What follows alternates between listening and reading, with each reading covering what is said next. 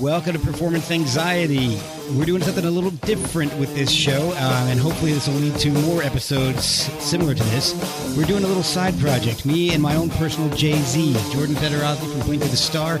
We're going to discuss different aspects of music, and tonight, on the very first episode of this side project, we're going to discuss the shifting mood of David Lee Roth era Van Halen. And Jordan, I know this is something that's near and dear to your heart, so let's jump right into it. Sure. I mean, I was just sort of, like we were saying earlier, to fans of this era of Van Halen, the albums have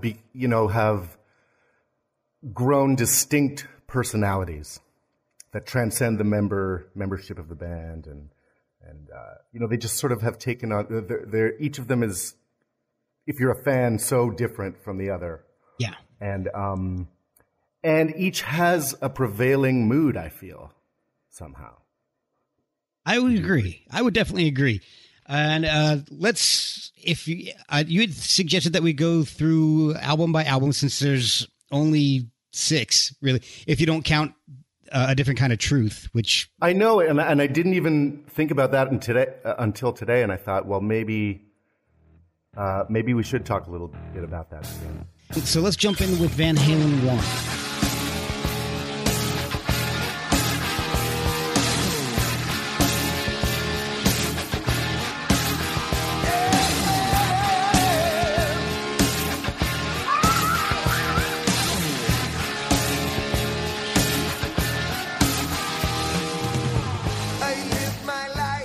So chapter 1 is called Auto Perfection. They were just born perfect on this first album. They had been playing in the clubs in Hollywood for years.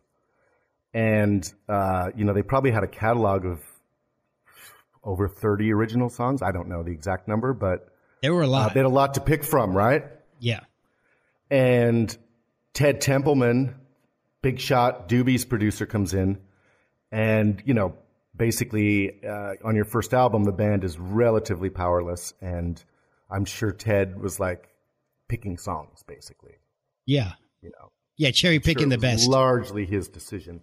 And so the song selection, it's perfect, basically. And sonically, it feels so unified, so disciplined. And it has, some very famous features like, the guitar dry panned to one side of the stereo spectrum, and then the big reverb on the other side. This creating, this huge sound when there's only just one rhythm guitar happening at times. Although there are more overdubs on the first album than guitar overdubs on the first album than the other ones, than any of the other albums, I think. Maybe Diver Down, there's a bit more, but there's a lot of doubling up on Van Halen 1. And anyway, it just sounds really unified. What was your first experience with it? Like, how did you first encounter it? I went through Van Halen in a weird, weird way. My very first Van Halen album was actually 1984. I was at a version of Walmart in New Jersey. My mom's like, "Oh, go buy an album. I'll let you get a tape." It was a cassette, and so I came out with Quiet Riot's Metal Health, and she looked at it and she's like, "No." She's like, "How about this?" And she pulls out 1984 because I guess she was familiar with the song Jump.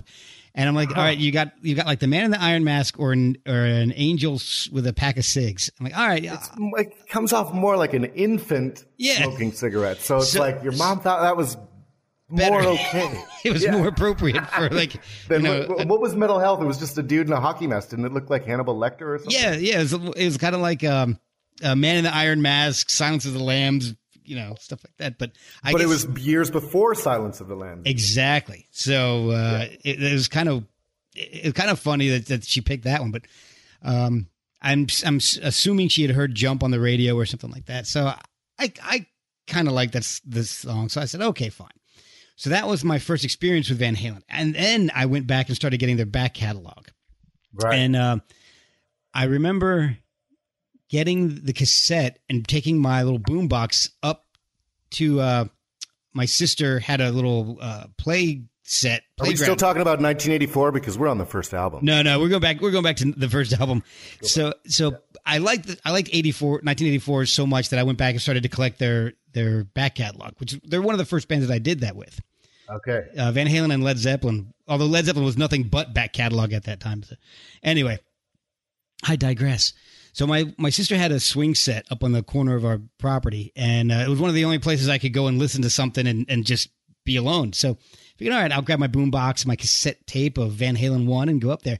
And I just sat there on a swing, just blown away by it because I had never heard anything, and I'd heard 1984, but 1984 is a lot more polished than Van Halen 1.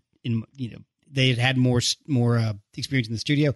I heard Eruption, and it was just mind blowing. I mean, Running with the Devil was a great opener, but Eruption, I'd never really heard anything like that before. So that kept me going, and songs like Atomic Punk with that weird scratching of the strings on the guitar to the intro, With and then phaser pedal happening. yeah, exactly. And then going into something so just different as Ice Cream Man. I was really amazed by the range that they had on it. Mm-hmm. So when was the first time you heard the album? So I was, I grew up in a small town, and sometimes we would go see our cousins in Ottawa, which is the big city.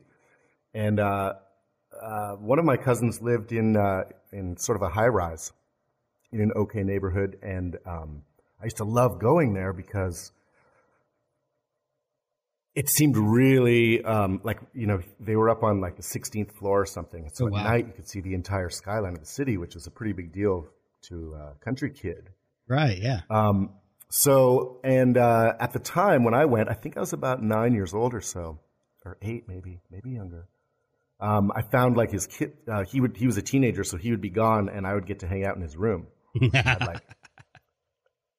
was like red curtains, and so he had all these like Kiss Alive albums. So I opened that up and was like, whoa, who are these Farrah Fawcett fools? posters on the wall.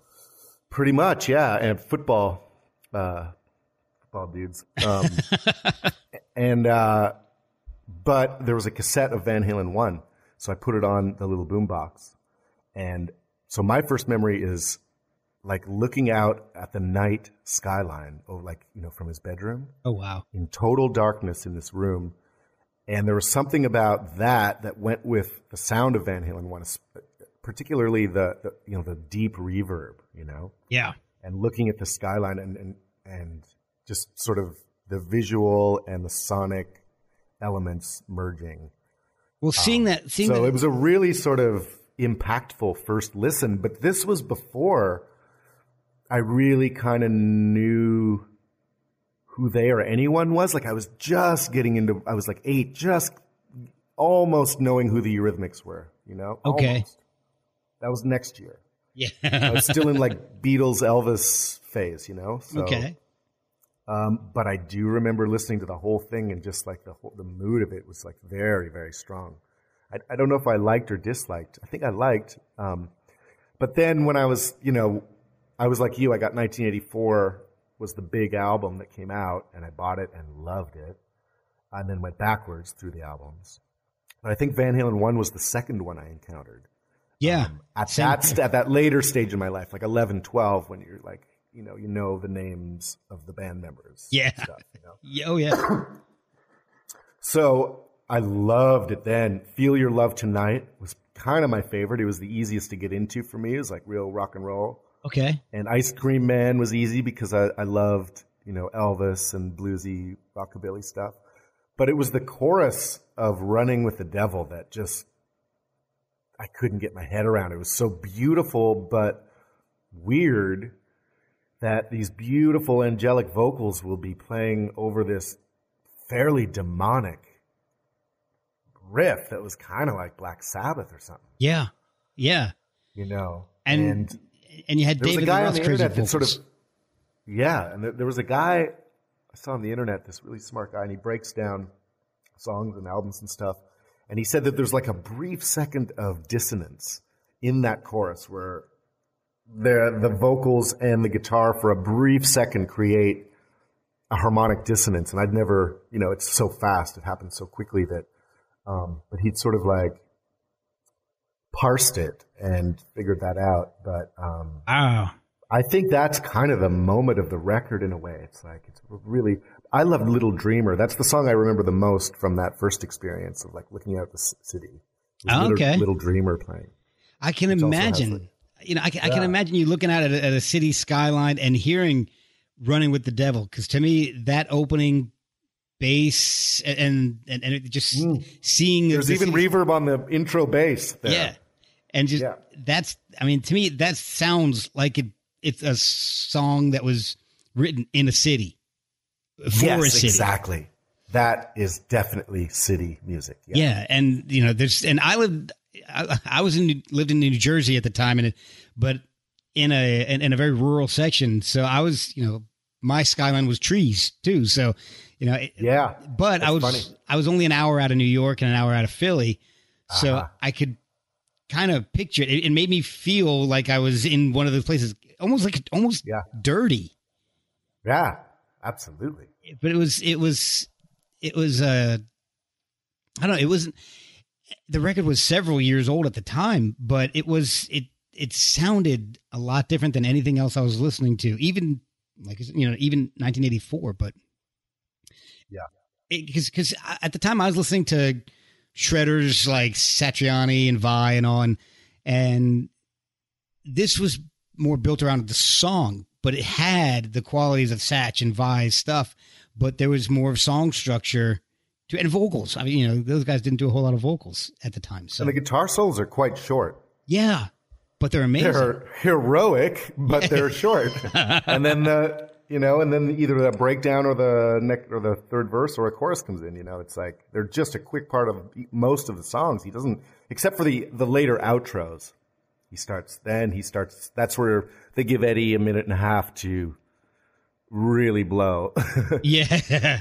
Well, I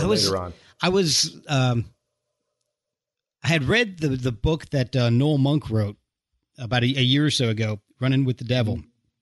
And he was talking about how, they'd been playing for years and years together. So, they were tight with their own stuff, but they knew like 300 cover songs at that point. Yeah. So I'm kind of surprised that there's only one cover on that album. You Really Got Me. And, they kind of made that their own. And that album is that's one of the, I guess, better known songs on the album. But I was surprised that, looking at some of their later albums, which we'll get into, that there's only one cover on that whole album. So, there's a funny story about, I think they put out the You Really Got Me single either weeks or a month or something before the album came out. Yes. And so they had like test pressings, and Eddie was going around town showing all his buds and he's all proud. And apparently, now I think it's this band, the guy from Angel heard it. And he was like, oh my God, this is going to be huge. And apparently they tried to rush release their own cover of You Really Got Me. But I guess Warner Brothers heard about it and pumped it back into overdrive and like got it out quick. Oh, gee, yeah, I hadn't heard that. I knew that from reading Noel's book that single had gone out way in advance of the album, but I didn't know that's funny. Yeah. Oh man! All right, so someone fact check me if it's not Angel, but I remember that story. So let's talk about Van Halen 2. Yes.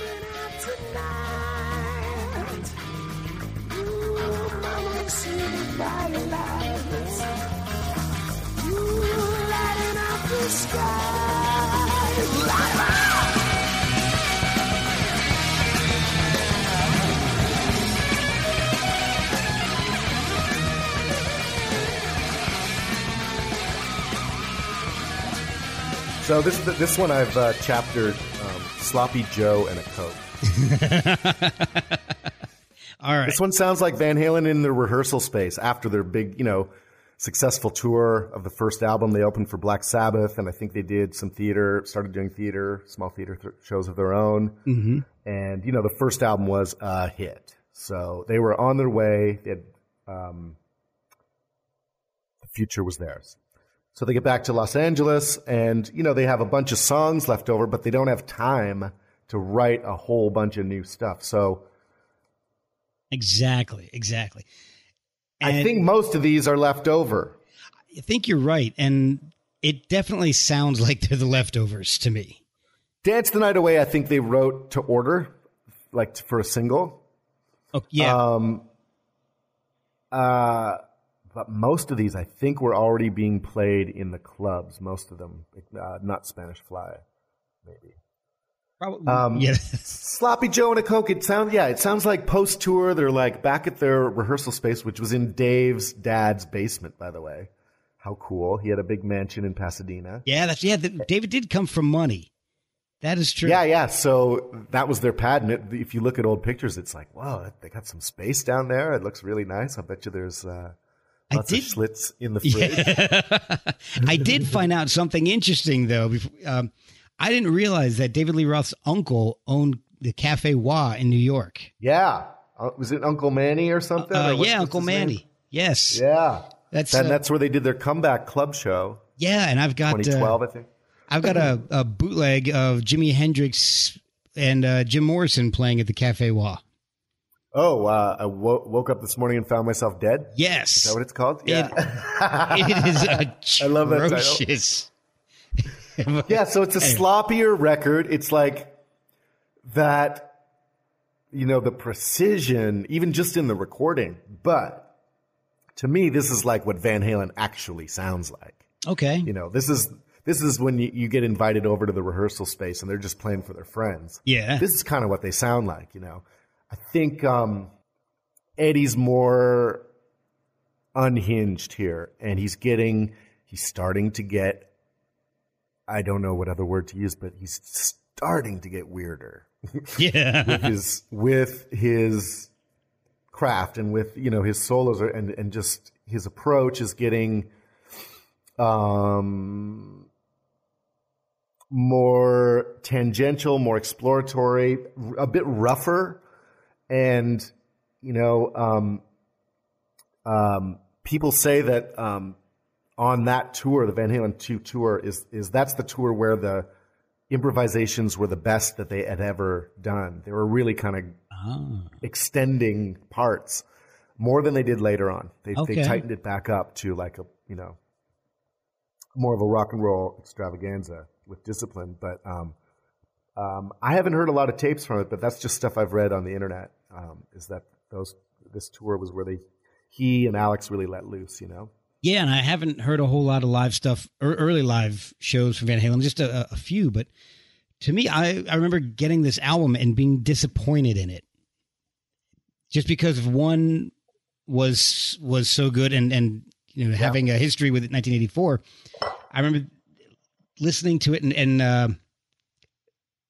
they had a one or two covers on it. One, the Good. But the song that stood out to me was "Beautiful Girls," right? And that was a lighter tune. They still sound like a party band, and they sounded absolutely. And that's what they started off as, playing in people's backyards. And the first two albums, it seems like Dave's in his element. I mean, because that's what Dave wants to do. He just wants to be the front man for a party band. And the funny thing is, I was listening to all the albums today just to kind of bone up on everything for this. And I noticed something, and it struck me that if you listen to the solo for the song Bottoms Up, the tone on the guitar sounds similar to tones I've heard on other period albums. And maybe as a producer, you can explain how or why this happens, or if this is something they're going for, but it almost sounds like the amp and the mic are in two different rooms. There's this like a hollowness to the guitar solo. I would have to listen to it once. I wish I could, but that very well may be the case. They could have used an ambient miking technique on the solo to give it some sort of spatial depth in the mix, where they would back they may have a mic right on the amp, but they would have a second mic backed off to capture the sound of the room. Okay. It could be that. It could be a reverb effect from a box. But I'll listen to it and I'll tell you what I think. I love the riff on DOA. It's just what mind bender. Like, it's so fun to play too. That riff. If you have a great amp. Yeah. I have an old Plexi, like a 1968 Marshall. Like, oh man. Oh, when you play DOA through that amp, it's so fun. You know, and that's something I've noticed with his two albums, is that the songs, the structure seems to be pretty simple, and I never really realized it until recently, because I'm listening for Eddie's solo and Dave's vocals and all the stuff that's on top. But if stripping it down to the actual song structure, the songs are pretty simple. They utilize the pop structure. Yeah. And we're a heavy metal band that utilized the pop structure. And that was fairly novel. Dave and the rest of them too, I imagine, just adhered to that aesthetic. If you look at what they were playing in the clubs, it wasn't a lot of heavy metal. It was a lot of like Casey and the Sunshine Band, that kind of stuff is what they were playing. Right, yeah, because back in their cover days, they would be told they have to play these cover songs to get into the clubs. Hits. Yeah, top 40 they used to call it. Yeah, yeah, back when there was such a thing. So here's the story behind me hearing this album for the first time was I asked for it for Christmas when I was 12, and my mom, all of a sudden, 2 weeks before Christmas, I look under the tree and there's a package that looks suspiciously like a vinyl LP. And I had a stereo in my bedroom, so there was no way I was waiting 2 weeks to hear Van Halen 2, because I hadn't heard it yet, and I was becoming a really big fan. Yeah. So one evening, I gently, but gently, unpacked it in my room. Does your mom know this yet? Your mom has never figured this out? I'll get to that. Okay. And I had it in my room for 2 weeks before Christmas. Yeah, it was beautiful. Oh. Low volume in case she might know what Van Halen 2 sounded like. As if.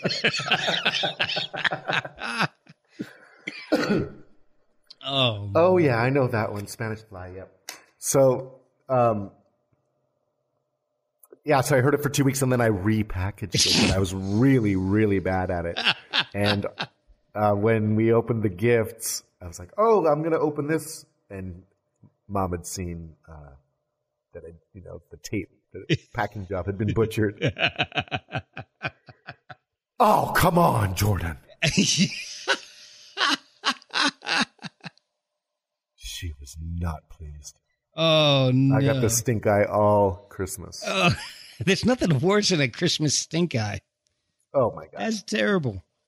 I think I might, at the time, I don't think I was disappointed. I think I thought it was about on a par once I got into it. I loved Beautiful Girls. I loved Women in Love. Yeah. You're No Good. And then as I got in my older teen years, then I really started to love the heavier songs, DOA. Yeah. Out of Love Again is amazing. My favorites were Beautiful Girls and speed metal almost. I Light Up the Sky. Sorry, yeah. That's actually, I think, my adult favorite. Yeah. And that's the one at the time where Eddie was like, check out where we're going with things like Light Up the Sky. He's like, that's the progression of the band. Is what he was saying. And see, for me at that time, I was basically shunning pop music when I heard this. I liked Hall & Oates and some of the stuff, but I listened to that on the sly. None of my friends knew that. That was all in secret. What I was listening to that everybody knew was stuff like Megadeth, Metallica, Testament. Okay. So, and Van Halen was acceptable in those crowds. So, oh yeah.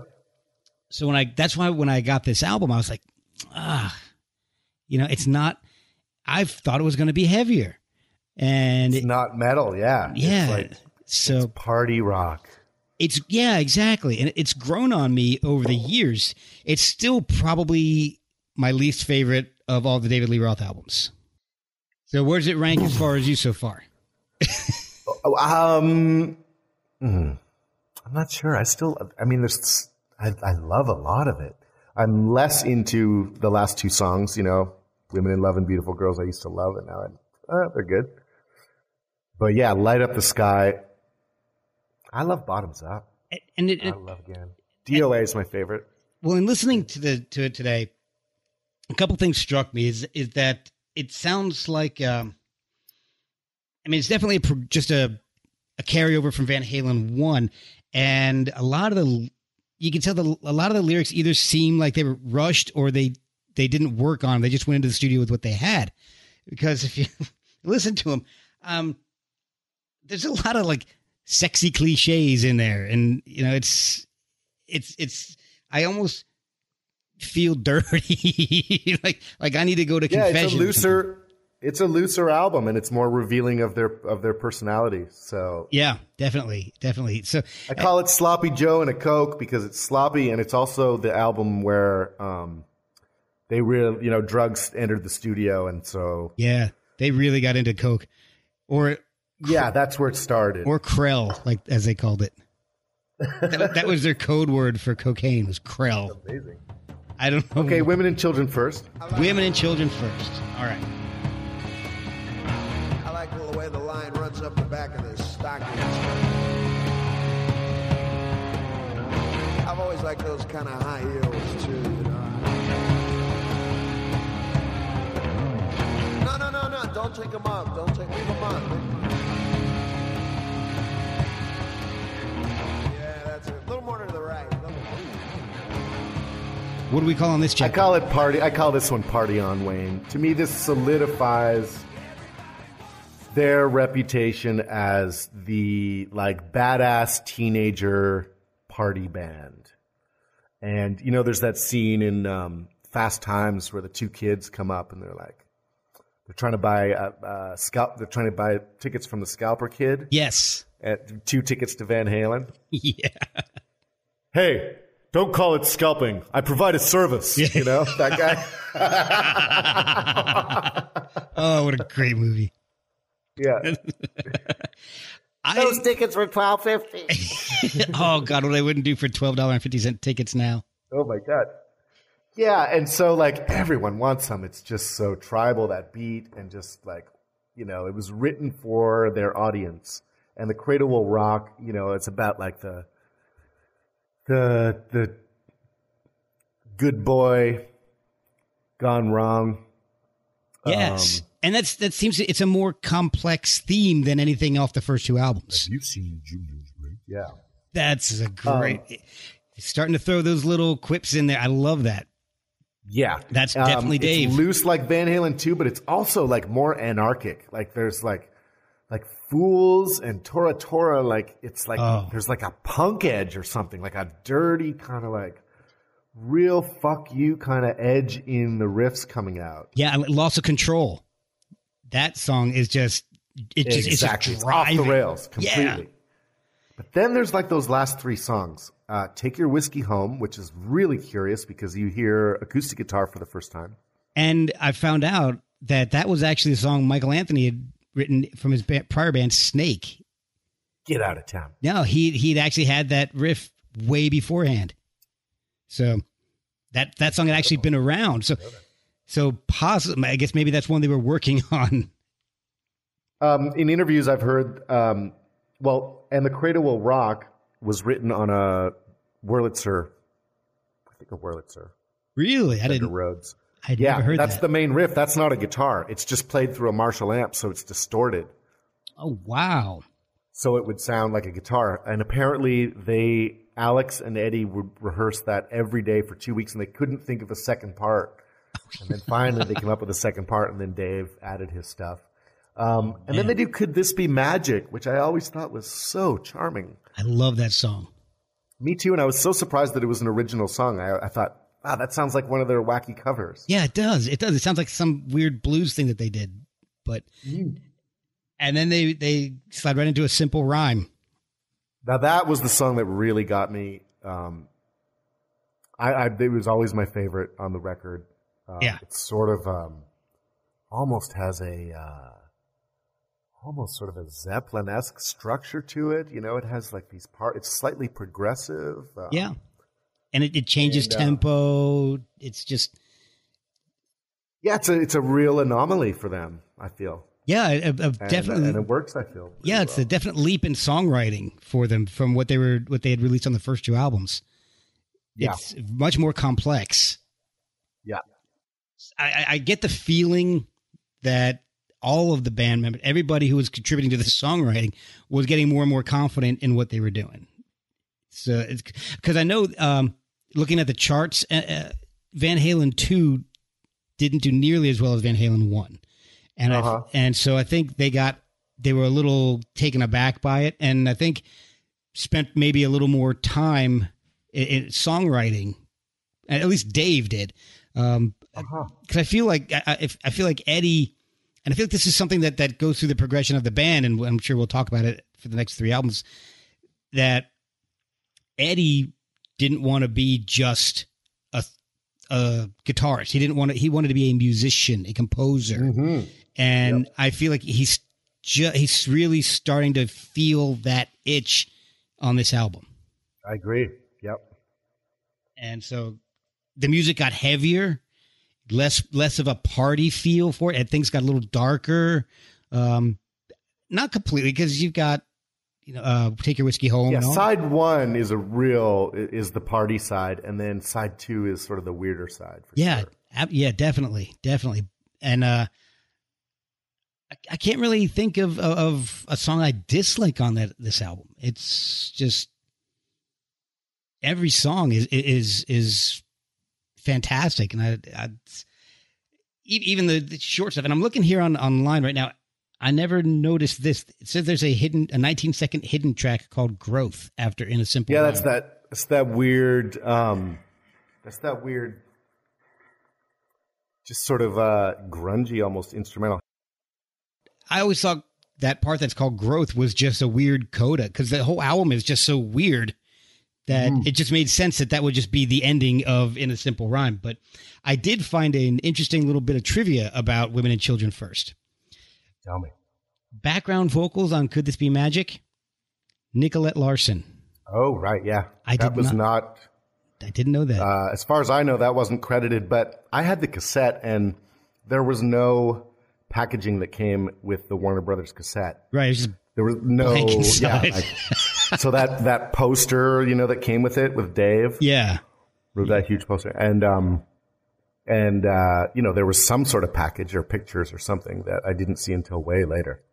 Yeah. I just got the CD of it, the early first version. And that was same as the cassette. You opened it up and it was just white on the other side of the cover artwork. Oh.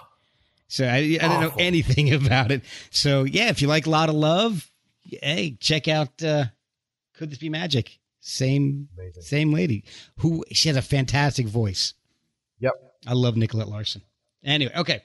So moving on. This is also the first album with no covers. Oh yeah.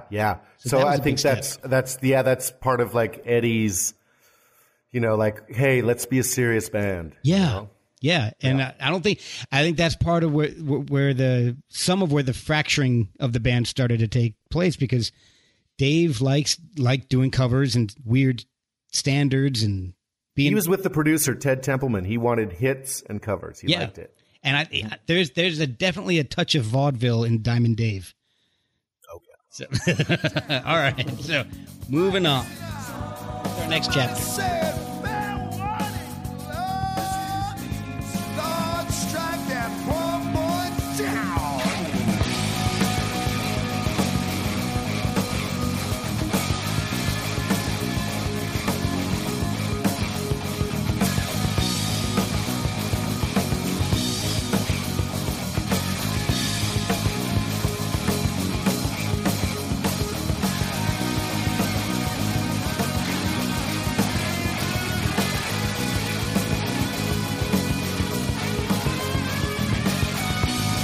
It's called The Willful Child. This is Eddie pushing his weight around. And basically they kind of let him have his way. Word is he wanted more overdubs. He wasn't necessarily as into just having the records represent what the live band sounded like. He was okay with let's let the record be a record and we'll do some overdubs. Ted didn't like this, so Eddie would come in after hours and work with Don Landy. And so this is where he and Don Landy, the engineer who worked under Ted, this is where Ed and Don really start connecting and forging their own way of doing things. Okay. So all of the miking techniques and the reverb concepts of Eddie's sound and like how his tone changes from album to album, the peculiarities of those things are all being worked out by Don and Ed alone. They're like, Ted Templeman's a hitman. Yeah. We're artists. Yeah. Yep. Yep. And so Eddie has his caddy and they sculpt out the sonic terrain. So all kinds of fun, meaty guitar stuff happening on this. This is the record that Frank Zappa was like, oh, okay, I get it now. This kid's serious. Okay. And they did some weird stuff together and hung out.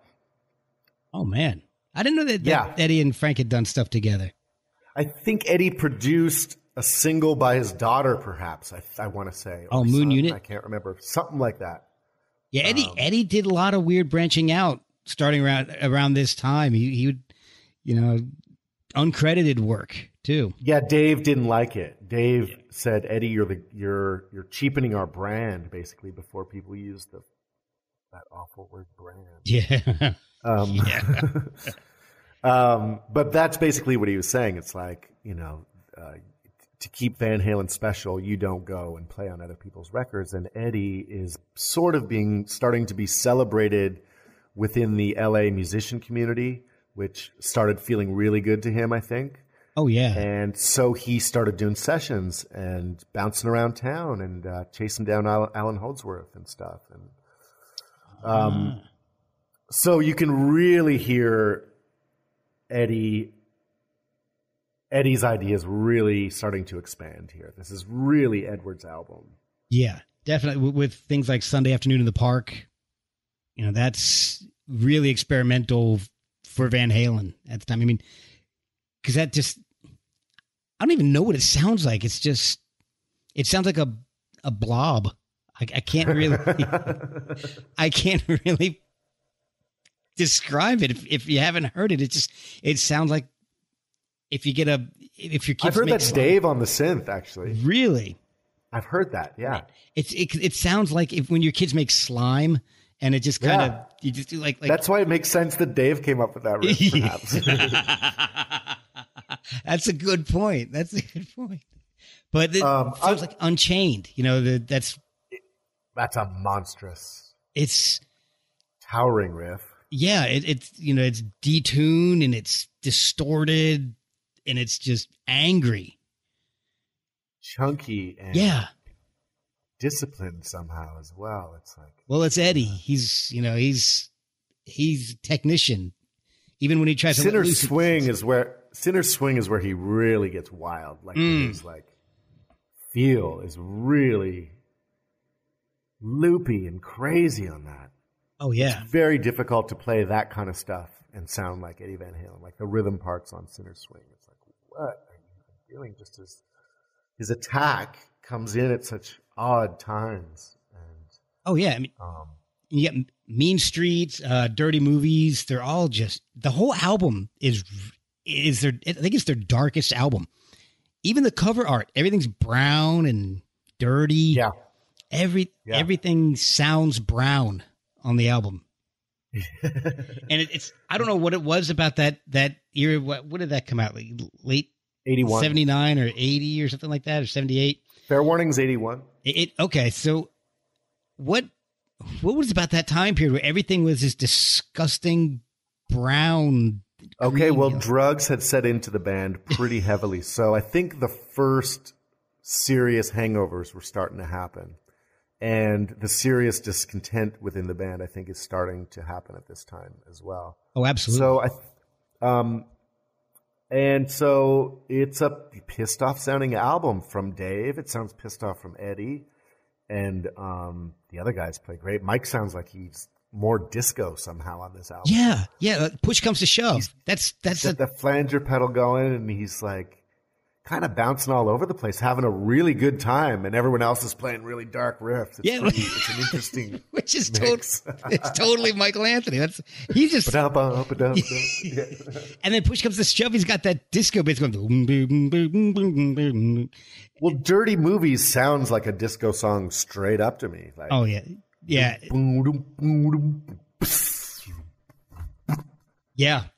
But if you listen to Push Comes to Shove, he does that too. The Yeah. typical bass riff, disco bass riff, and then the guitar tone is that weird, clean disco tone. It's not my. That's from playing favorite. funk covers in the club days. Oh yeah, okay. So their party days and their covers come back in a different way. Then Yeah, it manifests I heard itself that, outside of covers. Well, one of the things that happened is that when Eddie would play in the clubs, when they'd be doing songs by R&B bands, he would try to cover the harmonic territory of the horn section, Oh wow! as well as being the guitar player. So he's like, brow, ticka, ticka, ticka, ticka, and then doing the funk stuff up on the high notes. Yeah. And that you can kind of hear that, how it influenced how he writes riffs even, where he has like this sort of like, he'll be doing different things on the high strings than he is on the low strings. Right. And Yeah. so in effect, like the low strings are the horns and the Okay. high string is the guitar. Okay. So you're starting to hear a lot of that too. Mean Street, I mean, the guitars on that are just beautifully orchestrated. And the solo, one of his greatest, just the way it comes in with that dive bomb is just like that split second. Gives me chills every time. Oh man, it's. I love this album. It's to me, it's underrated. Yeah. I mean, it's got. If you look at not amongst fans. It's highly rated amongst fans. That's true. But yeah, to the population in general, like even the crowd at a Van Halen show, a lot of the people might not know One Foot Out the Door. No, I mean, the only thing that's really well known is Unchained. Right. And, Mean Street. So This Is Love was a single. Yeah. We saw that on Much Music a lot. Oh, really? Yeah, because they didn't really have a lot of Van Halen videos. They had overplayed everything on 1984, so they were like, what else can we play? So there's like 15 minutes of footage shot from an Oakland concert from 81 from this tour. So it was This Is Love and Unchained. I saw that So This Is Love today. I went on YouTube and I'm at my job and I'm just listening to Van Halen all day long, just picking a playlist, Van Halen, and picking the full album. And so when it gets down to so This Is Love on this album, it's the live clip. For some reason they don't. I guess the studio clip got deleted or something. I don't. Oh, okay. Yep. I don't know why. It's a good version. It's a great version. Yeah, they're great on this tour. I really wish I would have been old enough to see them at this time because. Oh, me too. I was 8, so that wasn't going to happen. But, I think we're the same age. So I was like, oh man. So but I wasn't. I didn't know about them. But So This Is Love really kind of stands out as like a pop song that almost you could have imagined on the first album, perhaps. But there's like a new there's like Eddie's like getting more nimble, and he's like finger picking those chords in the verses, and it's getting more harmonically complex, and he's like at once more jazzy, but also I hear like little Pete Townsend things coming in with the suspended chords, and like his playing is getting really colorful, and the sonic palette that they used, and bringing in the flanger pedal a lot on this record, and working closely with Landy after hours after they sent Ted and Dave out of the room, is really starting to pay off, and I guess it didn't sell all that well. I don't think so. Yeah, I don't think they released a single. Damn.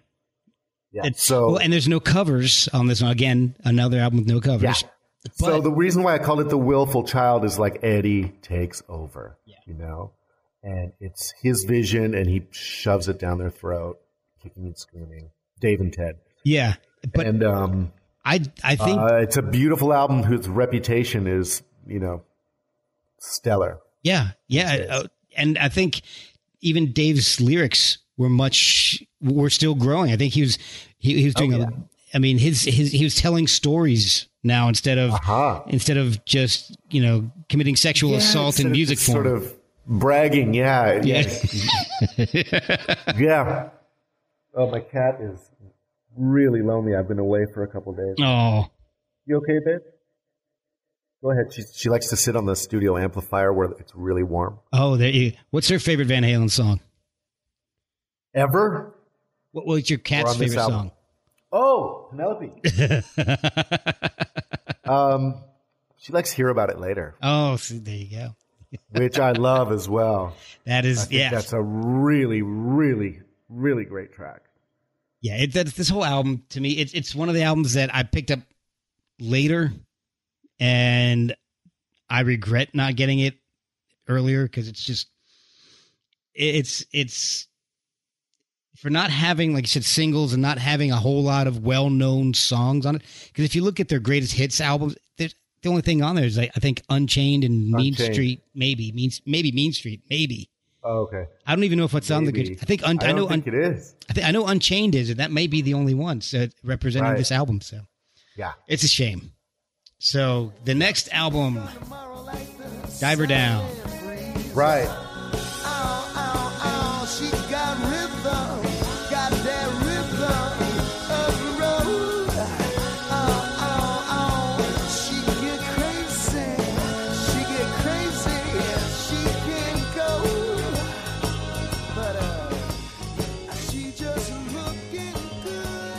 This I've called the Ted and Dave Show. Oh, that's the most accurate title there could be. They wrestle control of the proceedings from Eddie, and he is now back to being just the guitar player. And there are 5 fucking covers on this album. Count them. Oh man! And I'll pull up the track list here, and we'll get to them. But this.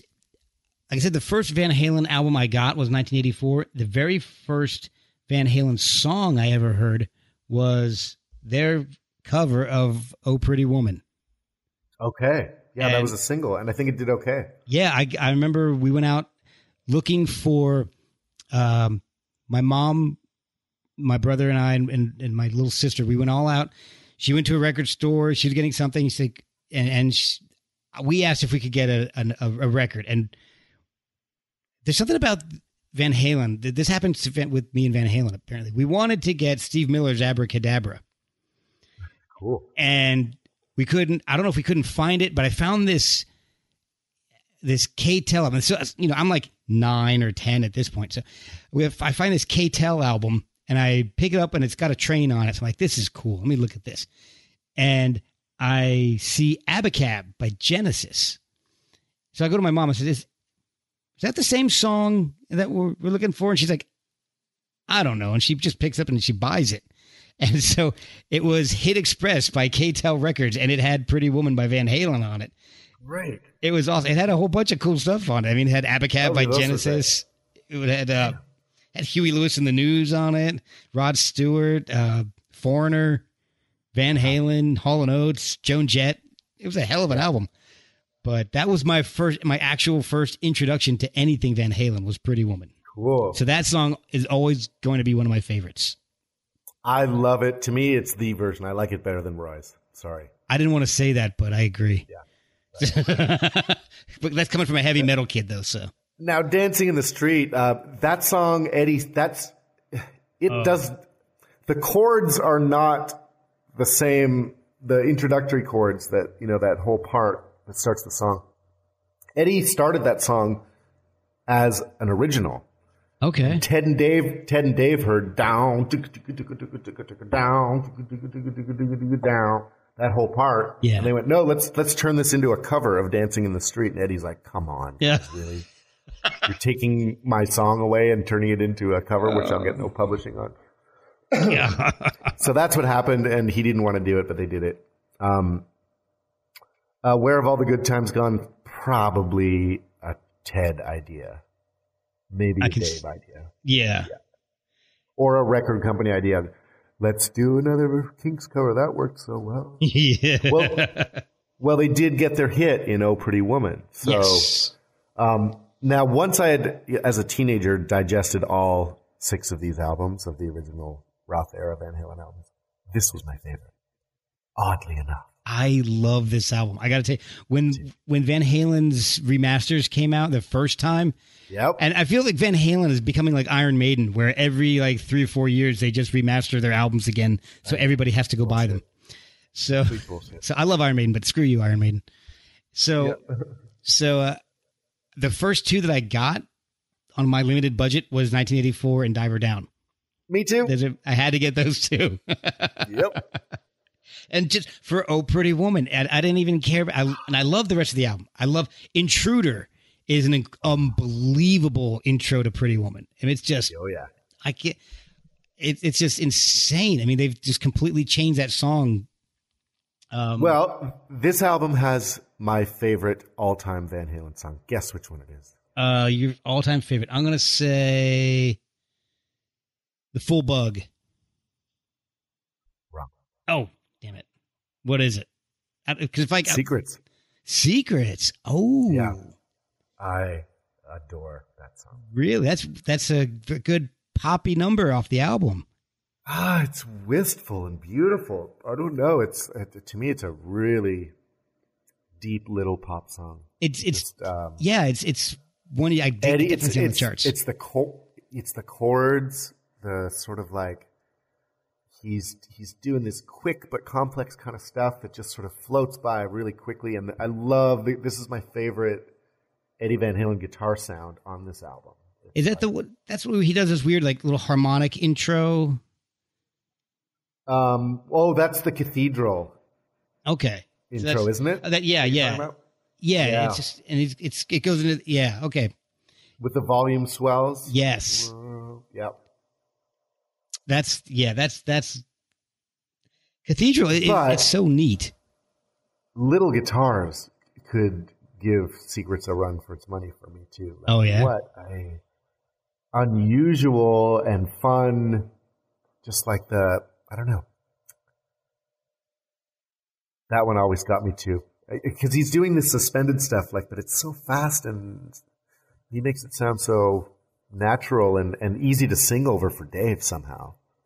But what he's doing is actually, for me, really deep and complex. And I love that one too. What are your thoughts on Big Bad Bill, Is Sweet William Now, and Happy Trails? Didn't they do an oboe? Well, perfectly appropriate. For this album. Yeah.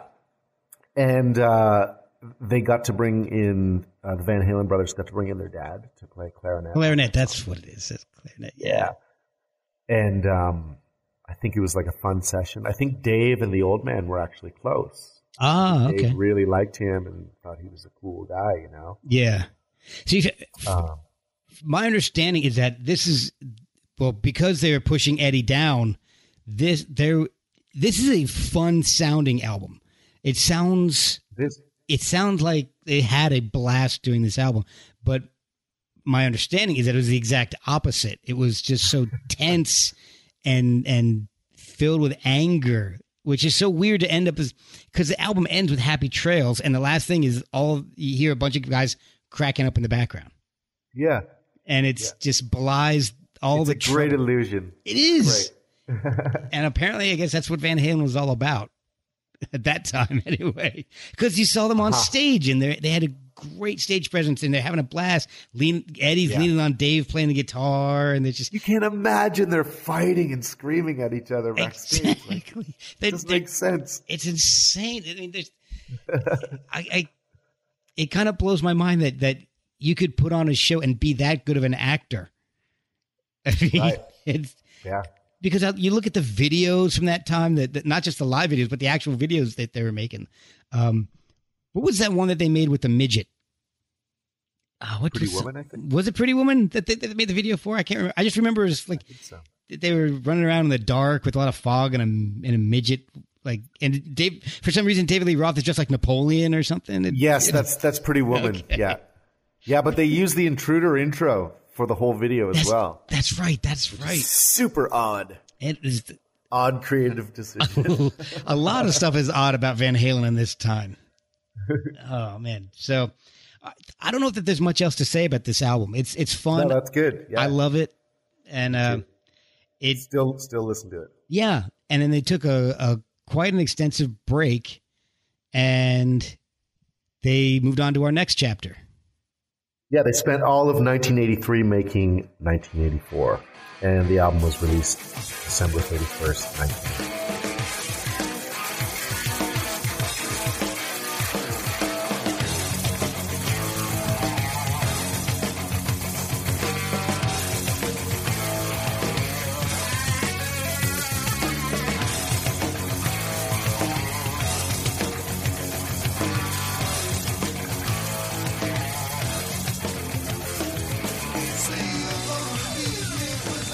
Very good time.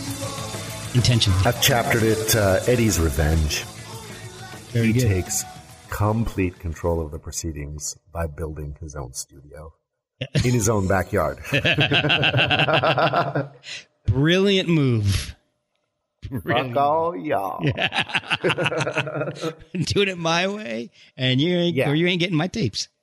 And Jump, which he had been trying to get the band to record for years. Yes, I did hear that. He finally just plugged into that Oberheim, and Don Landy put it through the, what did they have? I think they had an API board brought into Eddie's place. He said he got it. He goes, "It's a piece of junk. I got it for $2,000. That's what he said in an interview. Yeah. Well, that doesn't surprise me because Yeah. look at his first guitars; they're all Frankenstein's that he pieced loves together, pieces of junk, He does. and putting them together. It's the way his brain works. and he makes them sound beautiful. Oh. I wish I could do something like that with anything.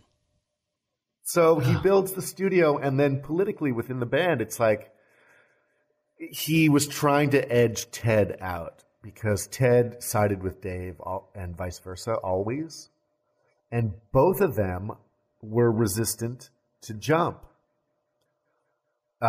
Eddie was like, he knew it was a hit, and but he needed Dave to work on it and write a great part for it. So I think it was when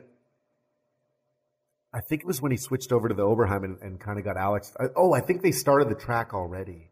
Okay. And then they showed it to those two guys, and then Ted went, "Oh, okay, I see what you mean now." Yeah. And Dave just sort of was like, "Well, if Ted's in, then I got to be in." Yeah. That's how they started doing Jump. And I'll Wait is the other keyboard song. And of course, this album, put them into the stratosphere Oh, yeah. of popularity. But it is my favorite one Yeah. Mine too. Mine absolutely. by quite a bit. And actually, Jump is probably my least favorite song on the entire album. And it's still amazing. Yeah. But I've yes. I've got a question for you because I honestly don't know the answer to this. What was with the extra "whoa" in the video? Did we already talk about this? Because I thought I was the only person in the world that knows or that asks this question, and I don't know. Other than it had to have been a single mix. But I've never single seen mix that. only made for a video, a separate mix made for video because I had and have the 7-inch single, and it's not on that, which is the single edit for Jump. But that's the only difference is that extra "whoa." Yeah. So what? I want to know. So All right, we need to ask someone.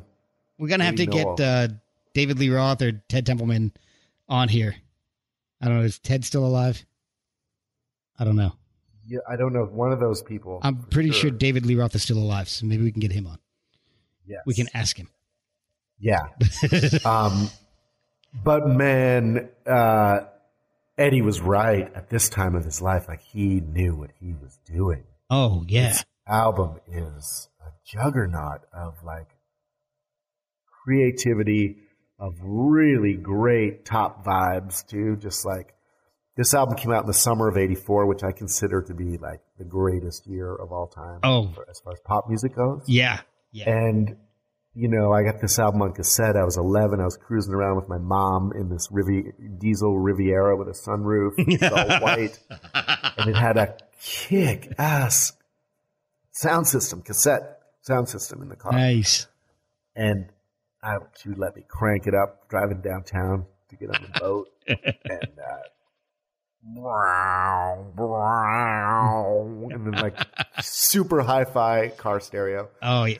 Oh, sounded amazing. Pioneers and Kenwoods. Yeah, even then though, like the deeper tracks like Drop Dead Legs was my favorite. That is my immediately. Dead ass, that is my favorite song. It could be mine too. I'm all over the place with my favorites. Never trust me when I say it's my favorite. My kids bust me on it all the time. Really? Oh, this is like your 200th favorite song. It's hard to pick though. I mean, it's definitely I think my favorite song off this album, probably out of their entire catalog, but Girl Gone Bad, House of Pain. Yeah. They're all incredible. They're so heavy. There's a great book that is on my shelf over there. What the heck is it called? It's kind of like the first highbrow book written about Van Halen. Oh, okay. So it's called Van Halen, Exuberant California Zen Rock and Roll by John Scanlon. I've never heard of that. That's a great title. It's an incredible book. Really? Oh, I'll have to check it out. Incredible. It's a smarty pants book about Van Halen. And he makes a link between what Van Halen is up to, Eddie Van Halen particularly, and what Charlie Parker was up to, harmonically. Really? And yeah, and he uses Girl Gone Bad as sort of like the prime example. And, I don't know a whole lot about jazz, but I threw on some stuff and I was like, oh, I see what he's talking about. Oh, I don't know. Like, listen to how weird those intro chords are. You know that boom, boom, boom, boom. Yeah. So all little chords that he's like harmonic. Like, I think he's playing harmonics on the guitar on that. Yeah. But it's chordally and harmonically, it's really odd and unusual. And Dave just slides so perfectly over top of it on House of Pain and Girl Gone Bad. I mean, Girl Gone Bad must have been I cannot imagine writing vocals over that. It's just, they would have had the instrumental track done, and then they would have given it to him, and he somehow knows what to do with Eddie's music. It's really amazing. Yeah, and at that point, you would think that this album had a little bit of everything for these guys. You had the poppier stuff for Dave, you had the heavier stuff and the more complex stuff for Eddie, and it ended up tearing the entire band apart instead of bringing them together. And it's odd that Dave didn't want to sing the hit. Yeah, that's what I'm saying. Yeah, that was Eddie's. It was so weird because that's the thing that you would figure would bring them together. And between that and doing those amazing videos that they did. Yeah. Hot for I think Teacher. It was Dave and Pete Angelus. Those two guys did the videos together mostly. They're outrageous, and they really captured we were 11, and so this was like the first. They hadn't really done the Pretty Woman video. Didn't get a lot of play, and I think it was probably good that it didn't get a lot of play. Yeah, it looked really cheap. And by 1982, people were the budgets were getting bigger. By 83, video was everywhere. And 84, it was king. So Dave knew this. Eddie didn't give a toss. He's just like, okay, do what you got to do. I think they did Jump for a couple $1,000, like $3,000 or something real cheap. And Dave and Pete edited it, and then I think they got a bit of a budget for Panama because they did that shot at that hotel where like Eddie's getting let out of the hotel room. Yeah. Cops or whatever. Or Dave is, I can't remember. Yeah, I think it's Dave in the towel. Oh, yeah, that's great. That's amazing. Yeah. And Eddie's blowing smoke rings at with the piano in the hotel room. Yes. I love that shot. And then they did Hot for Teacher with Sit Down, Waldo. I mean, that one was phenomenal. It was interesting because the song is basically like, a sped up, psychotic ZZ Top, boogie. Yeah. A real ZZ Top boogie, but sped way, way up. Yeah. And it just has, the solo is unbelievable. It's so beautiful. Well, and there's no overdubs on that. That's just one guitar, bass, and drums on that song, which is amazing. Yeah. And at 11 years old, I hear the intro, and I'm thinking that Alex Van Halen is the best drummer ever. It's just, it's just insane. Which, there's a whole debate about how good of a drummer he is, but that intro is just crazy. Yeah. Especially when you're preteen or a teenager. It's just, you can't imagine. No, it's how anyone could possibly do that. Yeah, exactly. So it's that album was just so powerful, and maybe it's just because it hit you and I at such a pivotal time in our lives. But I think it's just because it's a freaking good album. It's a beautifully balanced album, and it presented a mood that was like super attractive at that time. Oh yeah. And Jump, as much as it's like the big hit that everyone may have grown a bit tired of, it's when I hear it, I still love it. And what I hear is like, I hear melancholy in that chorus, or in that pre-chorus especially. Oh yeah. There's like, it's not like this totally happy song. No. It's a little bit fatalistic, and a little bit like, oh shit. Can't you see me standing here? I got my back against the record machine. I ain't the best that you've seen, He's rating himself as mediocre or medium, Yeah, exactly. And I don't know. I can listen to that album now and it instantly, I'm 11 years old again. Top Jimmy is such a fun romp. Yep. It is. Dave tells a great tale about a guy he used to see play in the clubs around LA. Okay. And sort of like took some creative license and made the story a little bit more fun. Hey, like good songwriters do. Yep. And Eddie does some stuff that we've never heard before again. Mm-hmm. Sort of like this sort of sped up Chet Atkins thing or something, right? Yeah. That's exactly, I didn't think about that. It's like some weird chicken picking or something. I don't know what it is that he's doing. It's just really cool. And that whole album, especially at that time in my life, it was filled with stuff I'd never heard before. Yeah. But the drums on it's like, I remember hearing this song so much at Fairgrounds. Okay. That summer, Yeah. Oh God. Yeah. Where like you'd go around to each ride, and each ride would have like, a really tough looking teenage kid with their own sound system. Yeah, some teenage carny with tattoos so you already. Hear all these like metal songs playing from everywhere, and they're always like playing metal.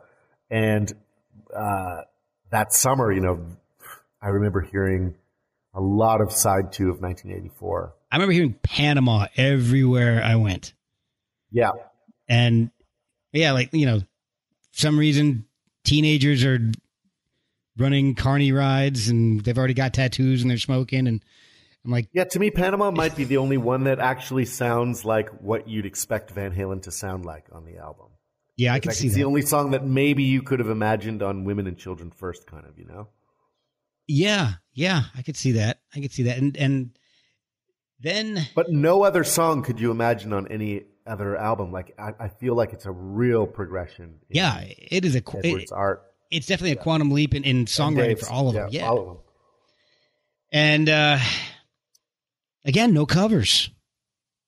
No, this is Eddie. Eddie took over. He's like, this. That's enough. That the tide just it swung there for a few albums where, Eddie had accumulated enough sort of credit or power to pull off Fair Warning. It failed financially, according to, the dictates of the business of the time. Yeah.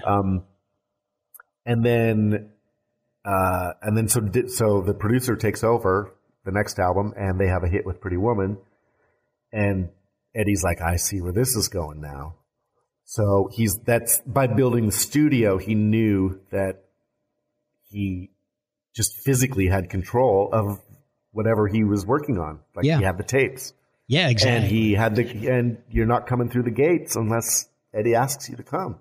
Yeah. Yeah. He's the king of the castle at that point. Yep.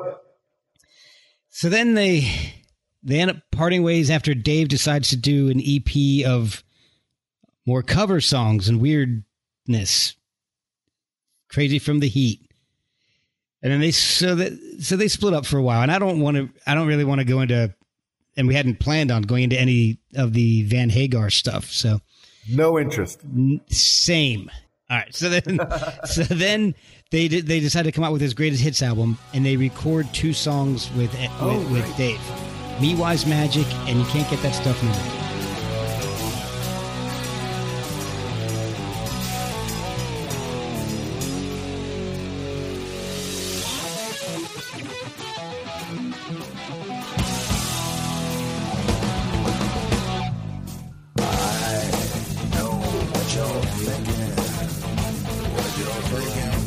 I like both songs. They sound like a new '90s Van Halen. They do. They definitely sound like the next step forward in what Van Halen could have been. And exactly. I love Me Wise Magic. You Can't Get That Stuff No More. I'm not so crazy about, but I love Me Wise Magic. Yeah, Me Wise Magic it's really odd piece of music. And it's like at that time where Eddie is writing some really obtuse material, but again, Dave saves it. And by the times, but in the 90s, like Sammy just didn't know what to do with Eddie's music. He was just getting so, not just kind of twisted up. And it was hard for a straight ahead rocker to come up with vocals that worked over a lot of that stuff. And Gary Cherone, twisted himself into pretzels trying to come up with melodies on that shit, and it just didn't work, but Dave could do it. Dave, he's the only one. I mean, Gary lasted if they took one the album. if they took all the music for Van Halen 3, this is a good idea. Take Gary Cherone's vocals off of Van Halen 3 and have Eddie write new melodies have Dave write new melodies to all of those songs. that would be it's funny because I don't even remember any of the songs off of 3. I can't picture one in my head either. I remember the cover, that big fat guy getting blown away by a cannonball. Such a terrible album cover. It really is. I think it was Alex's idea. That's awful. He was a full-blown alcoholic at that time anyway, so that makes sense.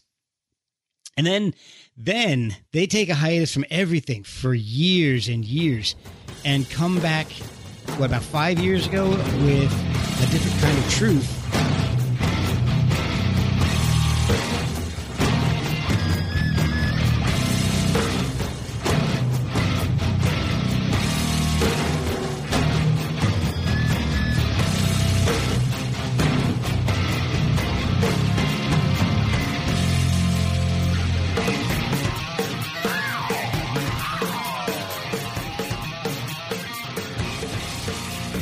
Which seems to be a ton of old demos re-recorded.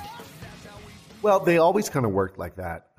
This is just a continuation of, like Van Halen 2 was just Van Halen 1 leftovers. Mm-hmm. So there was lots of stuff in the can.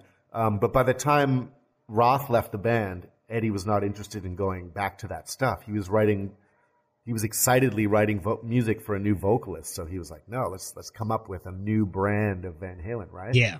Music. So for Dave's stuff, I guess Eddie only had a couple new ideas around.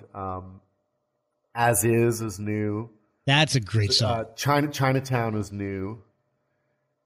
Yeah, so I know Bullethead is old because I remember seeing bootlegs of most of them are old. demos. She's the Woman, Bullethead, those are old songs, but Dave reworked vocals on them, and I think Dave did an outstanding job. Yeah. Of his lyrics are at, I think, a peak on this record, actually. Now, what pisses me off is basically the whole Michael Anthony problem.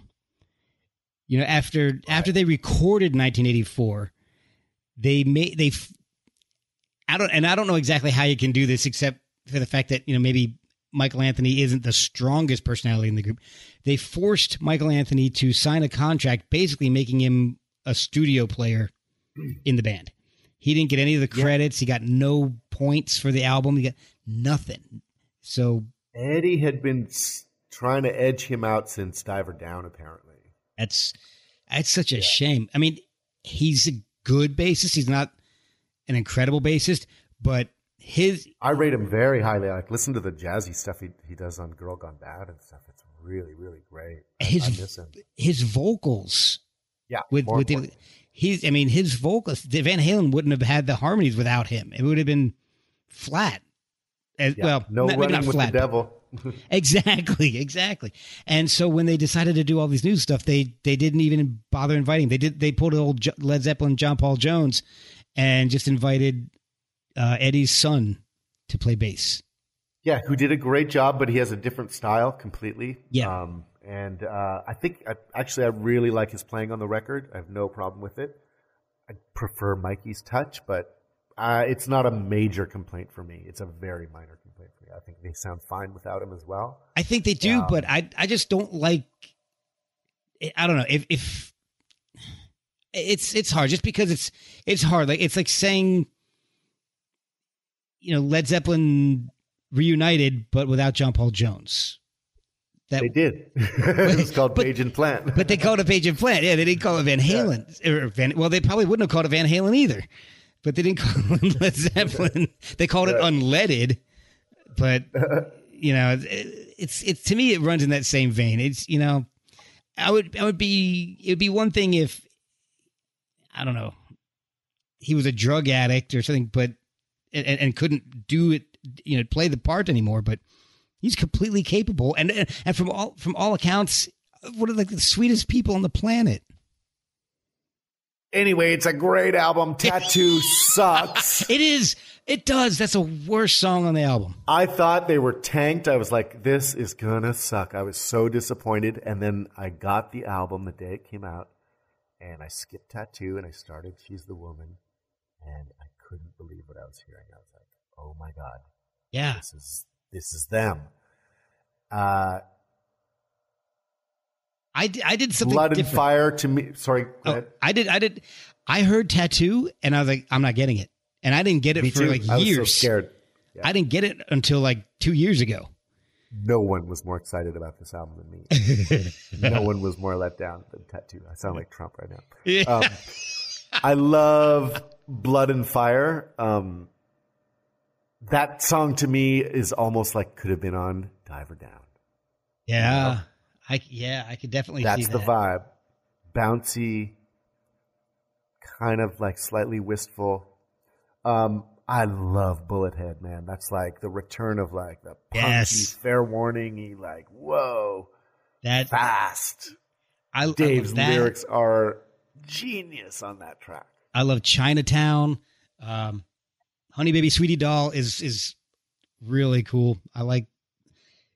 Basically it's really hard for me to pick one I don't like, and it's except for Tattoo. Outer Space sounds like Van Halen 1. Yes. Exactly. Yes. And apparently I'm looking at the checklist. They had a deluxe edition DVD where they did versions of Panama, You and Your Blues, and Beautiful Girls. Acoustic, it's really bad. Is it? I haven't heard it. It's bad. Oh man, Eddie can't play acoustic, man. He's like, it's a different instrument. Yeah, it just sounds weird. Oh man, that's the thing we're talking about. It is that. Yeah, it's just the bonus deluxe edition DVD. I'll have to look it up just so I can hear how bad it is. It's kind of one of those. It's like a traffic accident. It's not terrible. It's obviously not terrible, but it's like it's just. It's not as exciting. Not All right. Well, I think we've hit all 7 of the Roth albums. So if you had to pick one, we know 84 is both of our favorites. What can you imagine if they had been able to hold it together, what they could have done between 84 and A Different Kind of Truth? Well, it's hard to say what the next album would have sounded like, but Me Wise Magic gives you a pretty good idea of like how it would have gotten weirder, but still good, still interesting. I don't think there'd be an Is This Love or Love Comes Walking In or any other song with the word love in it. No. David Lee Roth isn't big on love. No. We wouldn't have those kind of songs for sure.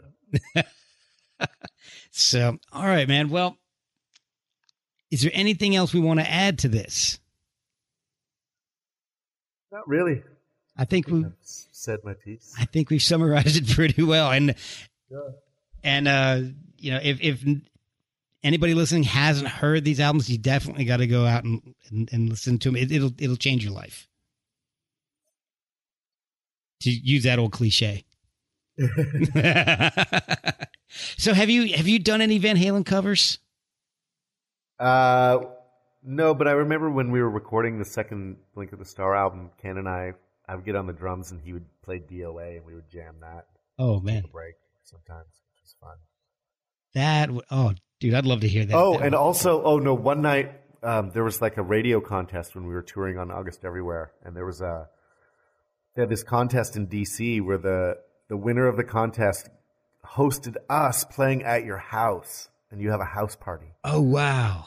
So we ended up in the suburbs playing at this like house party, like these like middle-aged party animals, and we played all night. They were just like play more. So we're like trying to do. If 2 people in the band knew a song, we would do that cover. Oh my god! And we actually tried to do Jump. It was hilarious. Oh. Yeah, thank God it doesn't exist. Oh damn. Memory. Oh man, I'd love to hear that. Oh, that's awesome. All right, man. Well, we'll be definitely doing more of these. We've got a whole lot of other topics to talk about. Jordan and I have made a list, and we'll be getting together every once in a while and doing these based on your schedule, Jordan, because I know mine's pretty. I kind of know when I'm going to be open. Cool. All right. So, all right, guys. Well, thank you guys for listening. This has been a blast to do, and we'll do another one here before too long.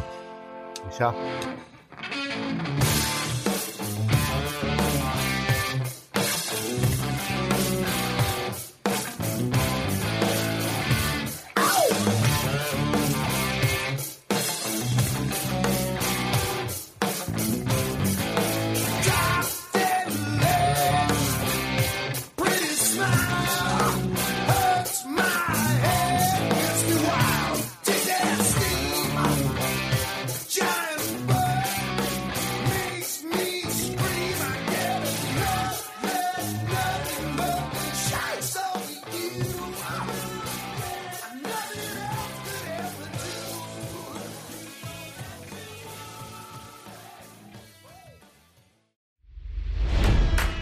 It's NFL draft season, and that means it's time to start thinking about fantasy football. FantasyPoints.com features industry-leading experts and prognosticators using proprietary hand-charted data to help you score more fantasy points. FantasyPoints.com is the place to go for whatever kind of fantasy football you play. Whether you play fantasy football, daily fantasy sports, or do a little bit of everything, Fantasy Points has the meticulously researched content to guide you to victory. And why wait for the fall? Fantasy Points also covers the new spring football league, the UFL. Join the guru, John Hansen, Scott Barrett, Joe Dolan, and other massive names in the fantasy football universe with an exclusive offer. Use code Pantheon for 15% off any Fantasy Points package, including the all-in package, with access to every article, tool, and data nugget that Fantasy Points has to offer. That's FantasyPoints.com and code Pantheon for 15% off at Fantasy Points. FantasyPoints.com. Code Pantheon. Score more fantasy points.